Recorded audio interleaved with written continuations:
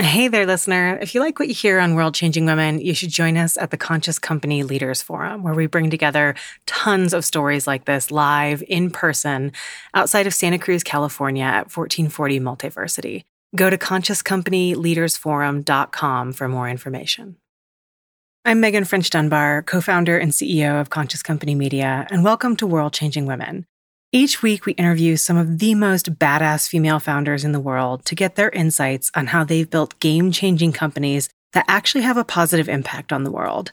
Our hope here is to inspire and help people of all backgrounds who feel like starting a business or chasing their dream is out of their reach to reconsider. We'll hear the good, the bad, and sometimes even the ugly of what it takes to start and build something incredible. And we hope that every episode will leave you inspired, hopeful, and with practical tips that will help you along your journey. Welcome to World Changing Women.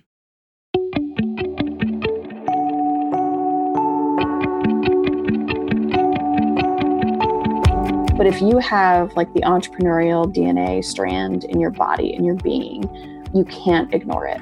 And it's to those people that I say, you have to go forward. Courtney Klein believes that entrepreneurs hold the solutions to the world's most pressing problems. With this mission in mind, she founded SeedSpot, an incubator supporting diverse, impact-driven entrepreneurs. Within schools and communities throughout the U.S., underrepresented founders receive training, mentorship, and tools to launch and scale their ideas for change. Since Courtney launched SeedSpot, she's helped hundreds of social entrepreneurs start ventures that positively impact people's lives. In today's episode, she shares her personal startup story, which involves deeply understanding a problem while also trusting her intuition. Courtney also tells us her best entrepreneurship advice. So if you've got the seed of an idea in mind, maybe to start a business or possibly to take a new direction, keep listening for inspiration on ways to help that idea grow. So SeedSpot started almost 7 years ago now.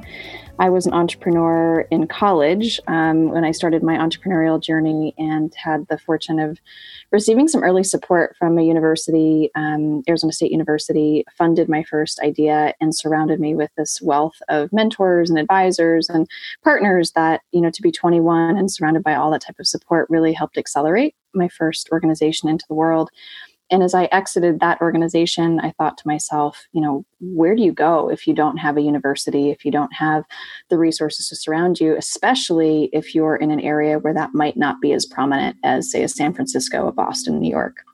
And so starting in Phoenix, 7 years ago, wanted to build an incubator that would support all entrepreneurs, not the likely suspects, not necessarily the unlikely suspects, but everybody, and be a safe space for all entrepreneurs that had ideas to come to that wanted to create positive change in the world. So SeedSpot is a nonprofit. We're an incubator really working to serve entrepreneurs in all communities with structured programs, access to curriculum, mentorship, capital opportunities to really elevate this idea that in every community there exists change makers, and in every community there exists a resource and a base that if we could just tap into it and connect it, there'd be no reason necessarily for founders and entrepreneurs to stop their idea prematurely or never pursue it in the first place because they didn't have a spot to go. So that at our core is really our mission to empower entrepreneurs all over to find the resources and capital and mentorship that they need to take an idea from the very seed of an idea all the way to scale. So I think there's a lot of people out there who want to start something. They have an idea like this, especially one where it's like, I'd love to start an incubator. How did you actually take that from idea to action? So the first thing I did, and we advise any entrepreneur to do, is really make sure you understand the problem. And for me, I found myself sitting in nights and weekends at coffee shops before I launched SeedSpot, talking with people in Phoenix that had an idea, that saw a problem, that wanted to create some change, but really didn't know where to go. And so for me, the first step was validating that there was a problem to be solved. And that problem was that there were people that had ideas, but they didn't have any place to go. And so, I would advise anyone that's trying to start an idea to really anchor into the problem, really deeply understand the problem, who has that problem, how big is that problem, and then begin surrounding yourself with people that can help amplify and help you see more clearly how you might solve that problem. So it was really identifying these entrepreneurs and these individuals in Phoenix that had ideas and wanted to go somewhere. That was the catalyst for me taking the first few steps to start to raise some capital and put the building blocks together to actually launch it. Like, actually, literally, how did you find those people? Were you like going to other incubators and accelerators? How do you find your target market? So we set out, we kind of did it in, I guess, two ways. One was knowing where these people were. So co-working spaces, coffee shops. A lot of people were at startup events, out meeting with investors and getting turned away or rejected very quickly. So we kind of built a network of people around us that could refer entrepreneurs to us. And then we went out the gate, you could argue prematurely, with a press release and said, like, this is what's happening. We at the time had no curriculum, we had no building, we had no infrastructure, we had very little capital, and we just went for it and said, like, come one, come all. And we had 191 entrepreneurs apply within 6 weeks. And that was shocking and jarring. And it was also like, oh, geez, like, we got to actually build this thing now. So that type of validation was in part like guerrilla tactics, and in part just like throwing it out there and seeing what happens and not being afraid of the outcome. And I think that was the biggest lesson I learned, was just like throw it and see if it sticks. And if it does, like, pursue it and continue to trust that if you keep throwing things at the wall and it keeps sticking, then you're onto something. So I just want to make sure that I'm hearing you correctly. So you have this idea for an incubator. You start finding entrepreneurs and interviewing them and trying to understand what their pain points are. And then quickly after that, you release a press release to just let people know that you're starting an incubator. You have 190 people apply. All of this is correct? Yes. And I think at that time we maybe had like $10,000 in funding. And the way that started was going out and asking local corporations, banks, accountant, like law firms, anyone who would listen, to say, hey, will you throw in $5,000? Like, we're looking for 50 partners to throw in $5,000. And it was a low enough barrier to entry that once we started to see people biting, and then we could reference, like, hey, so-and-so just put in $5,000. Would you put in $5,000? Would you put in $5,000? But at the time of the actual press release, I am confident that we did not have really more than like 10, maybe 20 grand. And it was our first investor, an individual who to this day is on our board, and a dear friend and colleague who was the first believer that took a bite at the apple and said, like, I'm going to invest in this. And slowly people started to follow on, but we really didn't have much. We took a big gamble throwing it out there and telling the world that we were going to do it before we actually had anything built. That's a common thing I hear from a lot of entrepreneurs, is just kind of taking the leap and then trusting that you can build the wings as you're about to fly. So I'm really curious about that time. You have 190 people who've applied for your first kind of cohort, or whatever it was called. What did you do from that point on? So we we continued to fundraise. We knew that we had to have some more resources and make a livelihood, to do it, or justify at least a portion of the funds being able to support, building out a team and finding a building and all of that. So we did find a building. We found a warehouse where we started. We built a very scrappy curriculum. And then we started to call on mentors and advisors that could come in and co-teach with us and actually build out, like, what is this program? What are we actually doing?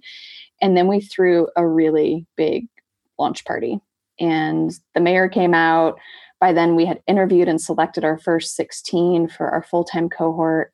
We ended up opening up some additional programmings to create some sort of structure for the other, 100 and some odd that hadn't been accepted. And so we just rolled. The launch party drew out hundreds of people into this warehouse. We threw a big party, had a big band. All the entrepreneurs got up on stage and said, this is my idea, before they ever started the cohort with us. And then we went through, it was an 8-month program when we first started out.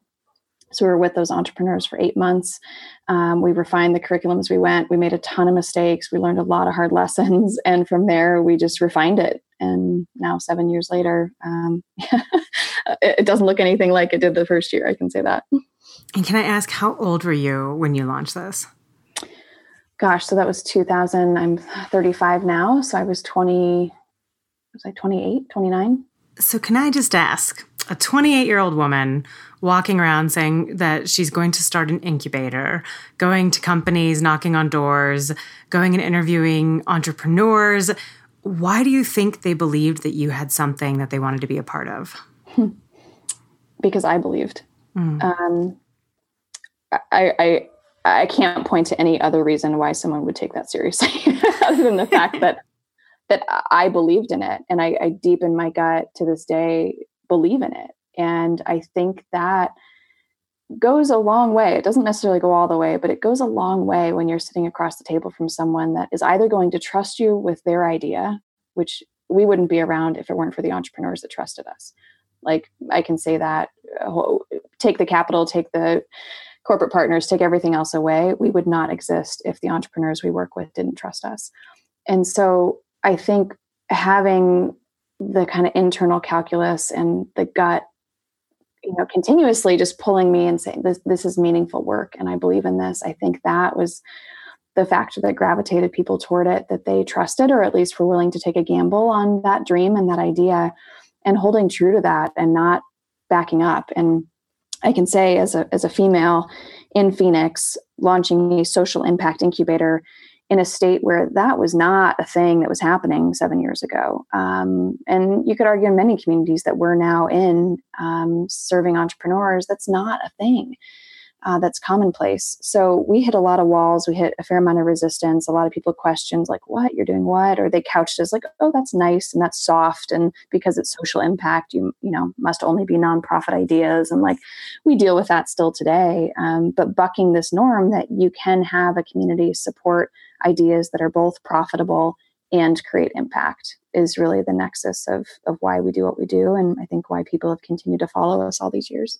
So you've mentioned a couple times now some of the mistakes that you made at the very beginning. Now that you have the benefit of hindsight, is there anything that you would have actually just done differently at the beginning?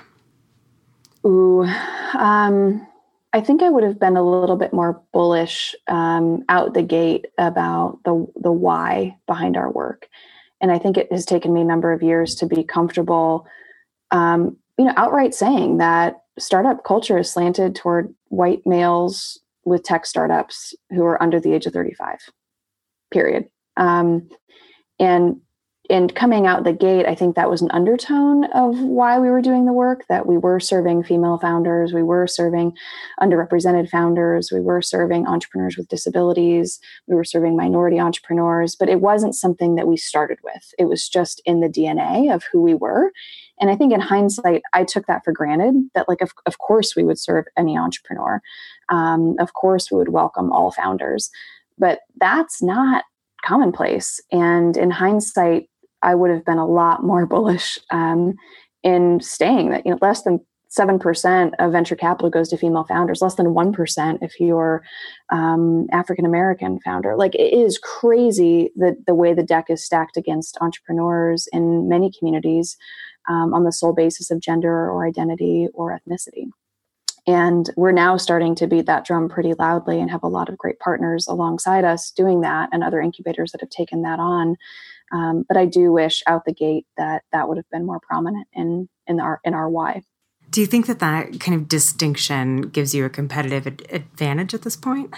I think so. I think there's a few reasons that we are different than other incubators.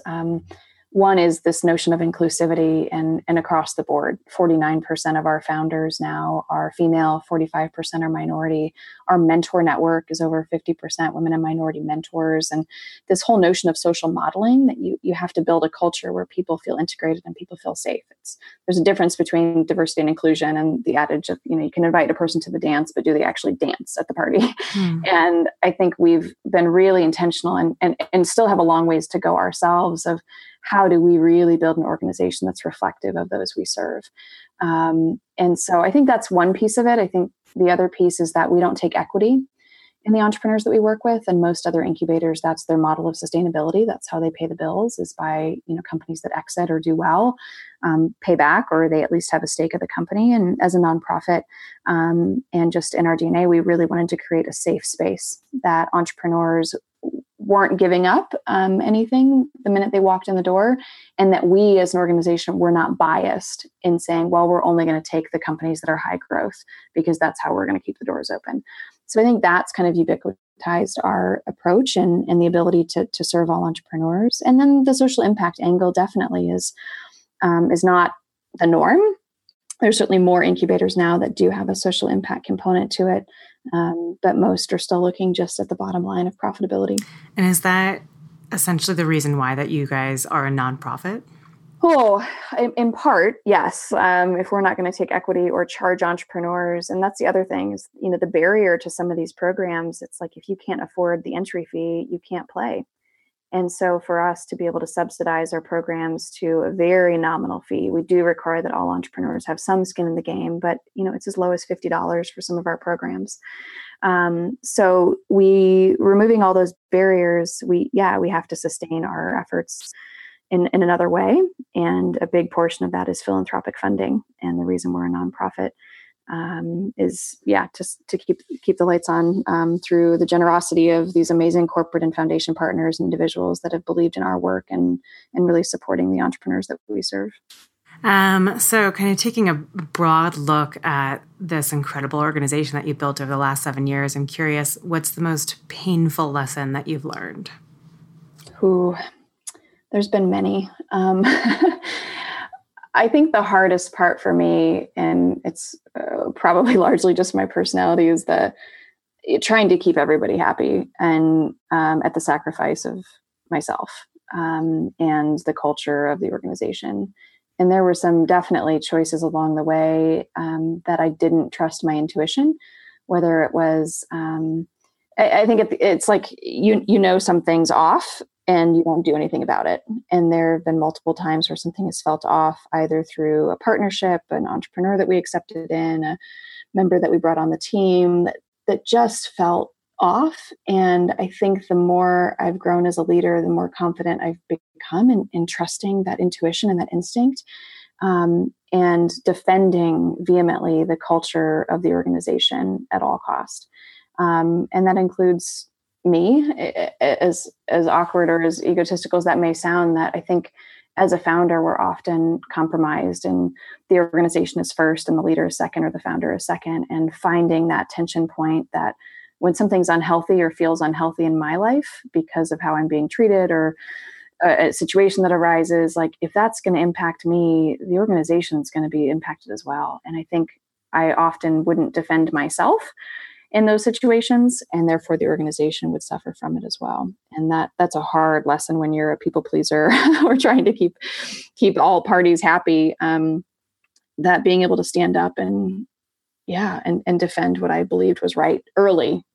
I always did it, but sometimes way too late in the game. And I think I'm building that. It's like a muscle. You have to exercise it, the ability to make hard decisions and hard choices. And honestly, the number of founders that I talk to that feel off, that it's like, I'm talking to this investor and like, there's something that just doesn't feel right, but the capital's on the table and they're talking a good game. It's like, no, trust your instincts, either get comfortable really fast or walk the other way.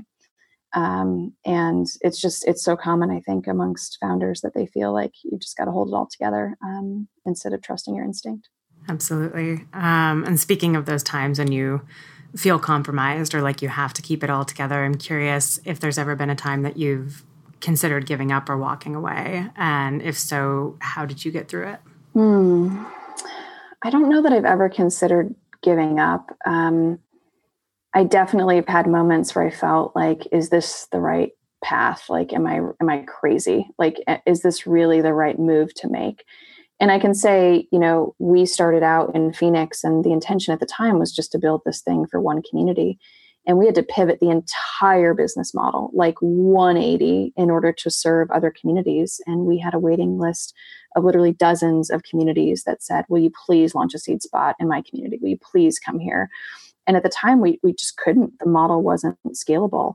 And it was a hard fought battle to pivot the entire, the team, the board, the donors, like entrepreneurs, the community, the press, like everybody, to say, like, we have to do more. We have to serve more communities. Like, there are way more entrepreneurs out there that we're not reaching right now because our model is so dependent on an in-person, hyper intensive, months and months on end training and support that we can't scale. And so that was a breaking point for me, certainly, in pivoting the ship, and successfully. We'll be in 10 communities this year with SeedSpot, on the fast track, hopefully, to dozens more thereafter. And I think the second hard choice for us to make was around serving younger entrepreneurs. That we launched a high school program 3 years ago using our exact same curriculum, but teaching teachers in high schools across the country to empower the next generation of entrepreneurs. And that was, again, a deviation from the core business model. And there were lots of conversation as to whether or not that should be a separate entity, or should that take the front seat and adult entrepreneurs take a back seat, and all these things that bubble up when you challenge, a tried and true model that people are accustomed to. And so I think time and time again, pushing the envelope and really getting people comfortable. And if they're not comfortable, then just pushing through anyway, to make something happen that you believe is right, or that you see a need and there's a problem to be solved and you just have to plow through. Congratulations. Just imagining you guys in 10 communities and more to come, that makes me feel so happy. Thank you. So I'm curious around what has been one of your favorite moments so far during this work. Oh my gosh, there's so many. I just glow when you ask that question. There's been so many beautiful moments of triumph, of grit, of entrepreneurs that didn't believe they could and they did. And I mean, you named the story, right? We had an entrepreneur a few months ago that was on Shark Tank pitching and did so successfully. We had a young man we worked with in our very first cohort, which will forever be a pride and joy moment for me. An adult with autism who wanted to open a bakery to employ others with autism. And 7 years later, Stuttering King Bakery is still in business. And if anyone is looking for delicious scones or muffins, you've got to order. We called it the SeedSpot 15 because we were all gaining weight like the freshman 15 when he was in the cohort. All the way to we had a team from Newark, New Jersey, a high school there, a KIPP school in Newark that launched our high school program, and seeing those students on the stage at National Demo Day, the first time they've been on a plane, the first time they've been across the country, and the first time that they said to us, thank you for believing that we were capable. And so many people doubt us just because we're young. And it's that to me is the quintessential, so many entrepreneurs are doubted, whether it's because of their age, their gender, their ethnicity, their stage of idea. They're just dismissed the minute they walk in the door. And so my proudest moments are when all of those entrepreneurs see a glimmer of hope, have a mentor take them seriously, have an investor sit down, if not giving them capital, just giving them advice. But this notion that we have to democratize access, those are the proudest moments for me.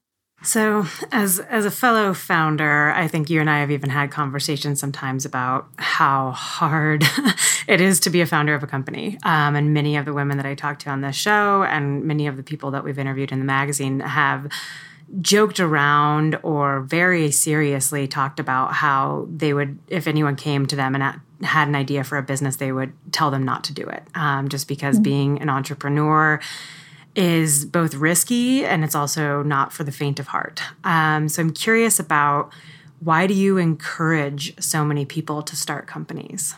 That's a great question. I mean, I feel they're twofold. And I describe it often as if you have a raspberry seed lodged in your back molar, right? It's one of those gnawing things that the non-entrepreneurs, you put in a piece of gum and it's gone, you never think twice about it. But if you have the entrepreneurial DNA strand in your body, in your being, you can't ignore it. And it's to those people that I say, you have to go forward. And you have to do so cautiously. Not every idea is a good idea. Not every business is going to be successful. In fact, most of them won't be. But if you can go through a process to validate that raspberry seed is inside of you, that seed of idea is planted there for a reason.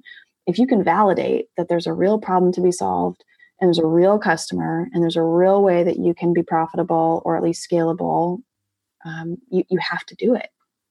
And And I think about all those ideas that die, all those seeds and notions that we have inside of us, these fleeting thoughts. Like, what does the world look like if they don't have a chance to see the light of day?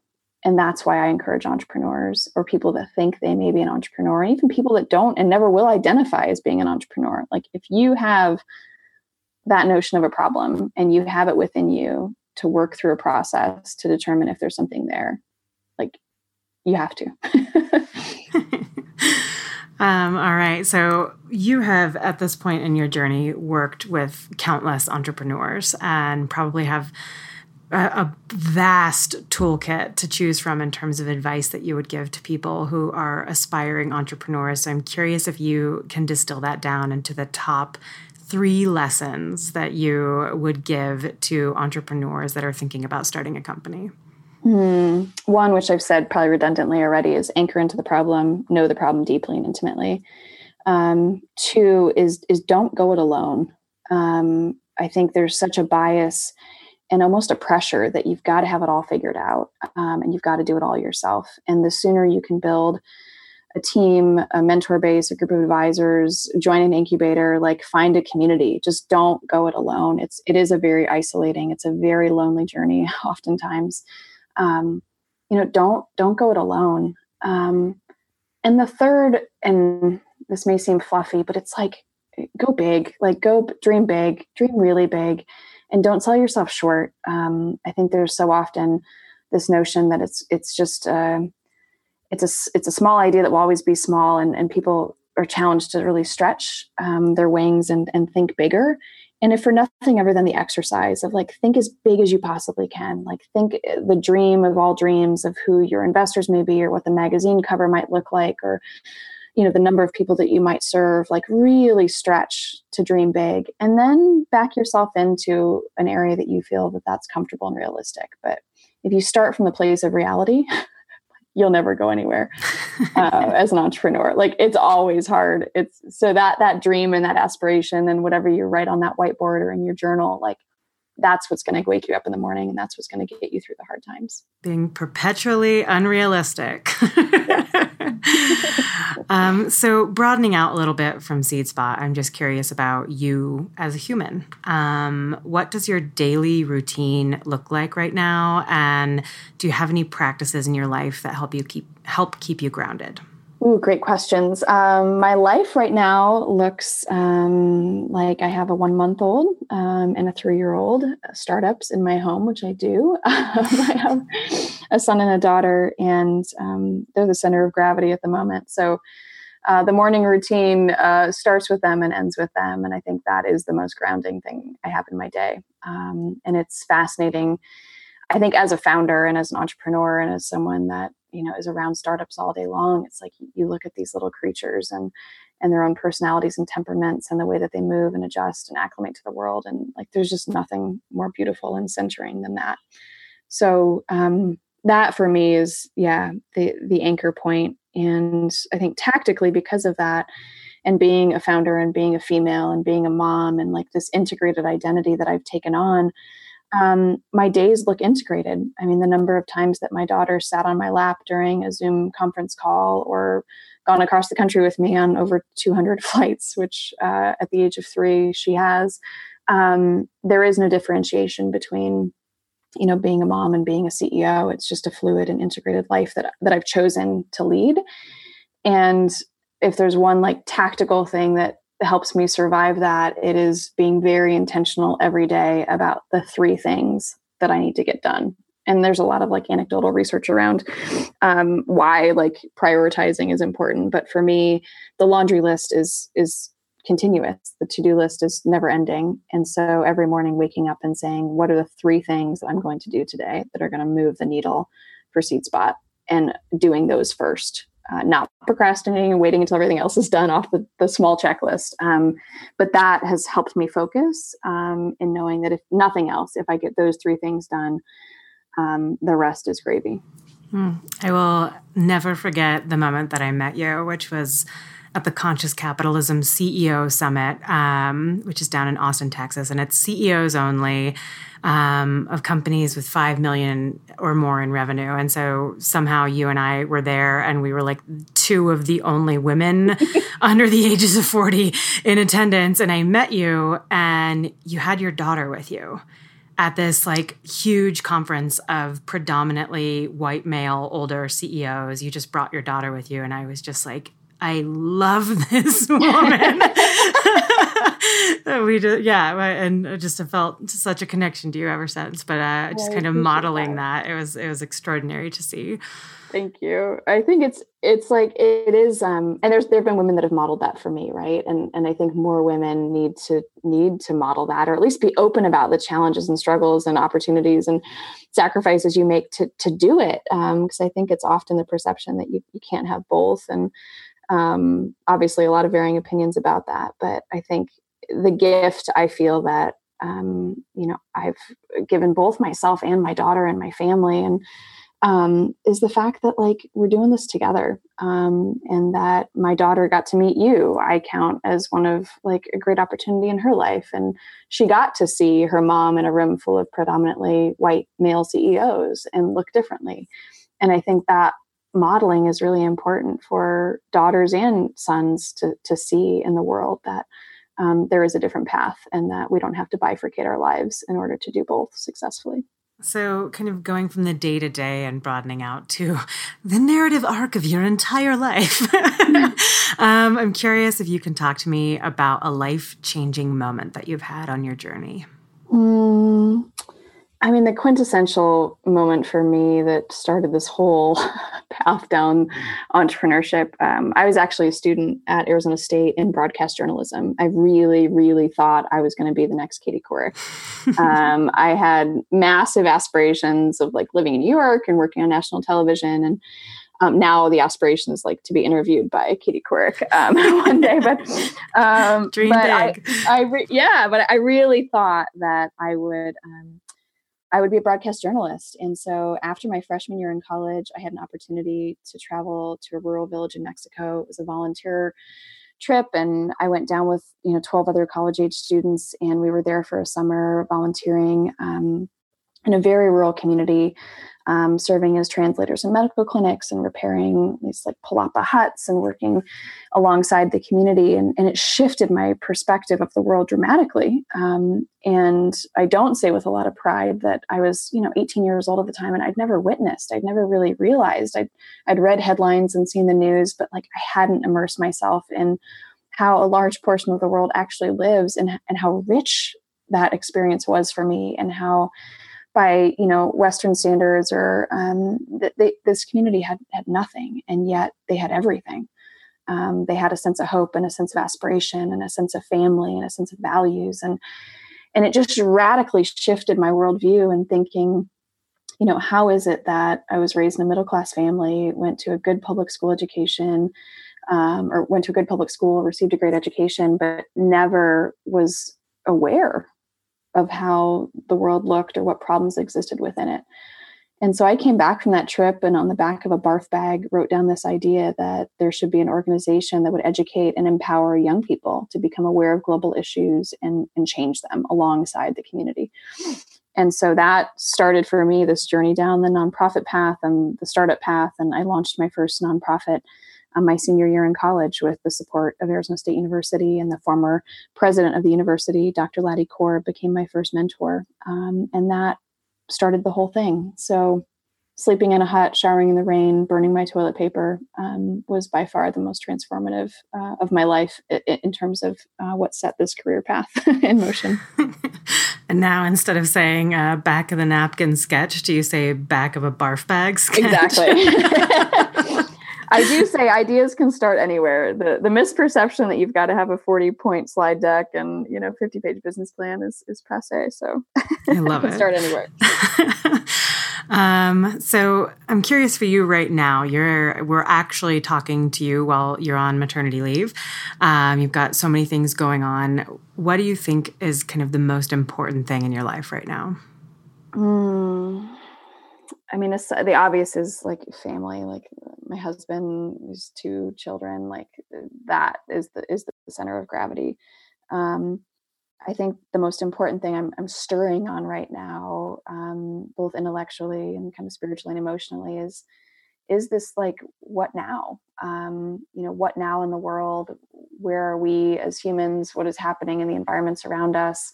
What are these communities doing that we're serving?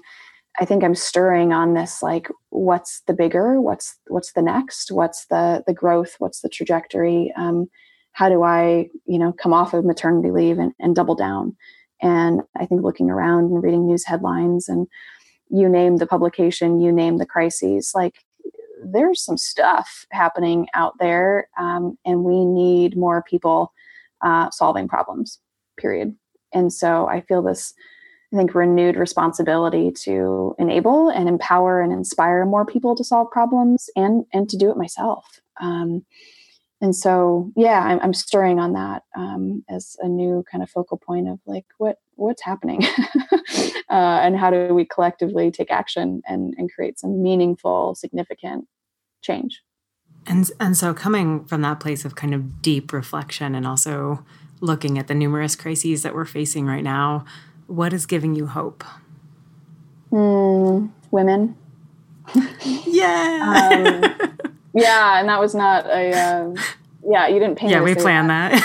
No, truly, like women, my husband and I often talk about it. It's like women and girls are the future. And that's not to diminish the role of men and boys, but I do think there is a movement afoot, and more women that are taking on leadership roles, that are demonstrating a different path forward.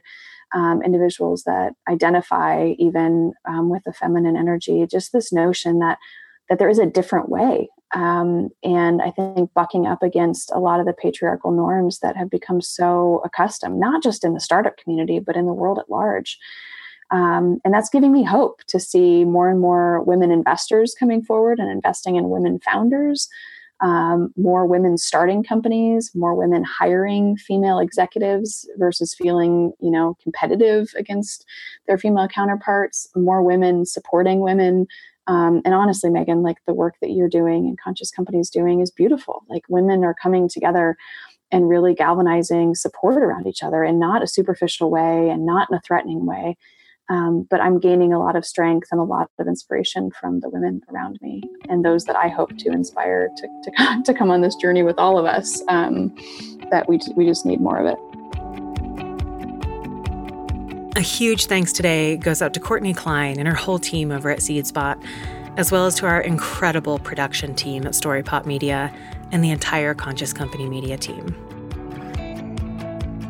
The World Changing Women podcast is brought to you by Conscious Company Media and is produced by Storypop Media. If you like what you're hearing, we'd be so grateful if you tell a friend about the show. And be sure to subscribe to get the latest episode. Thanks so much for listening.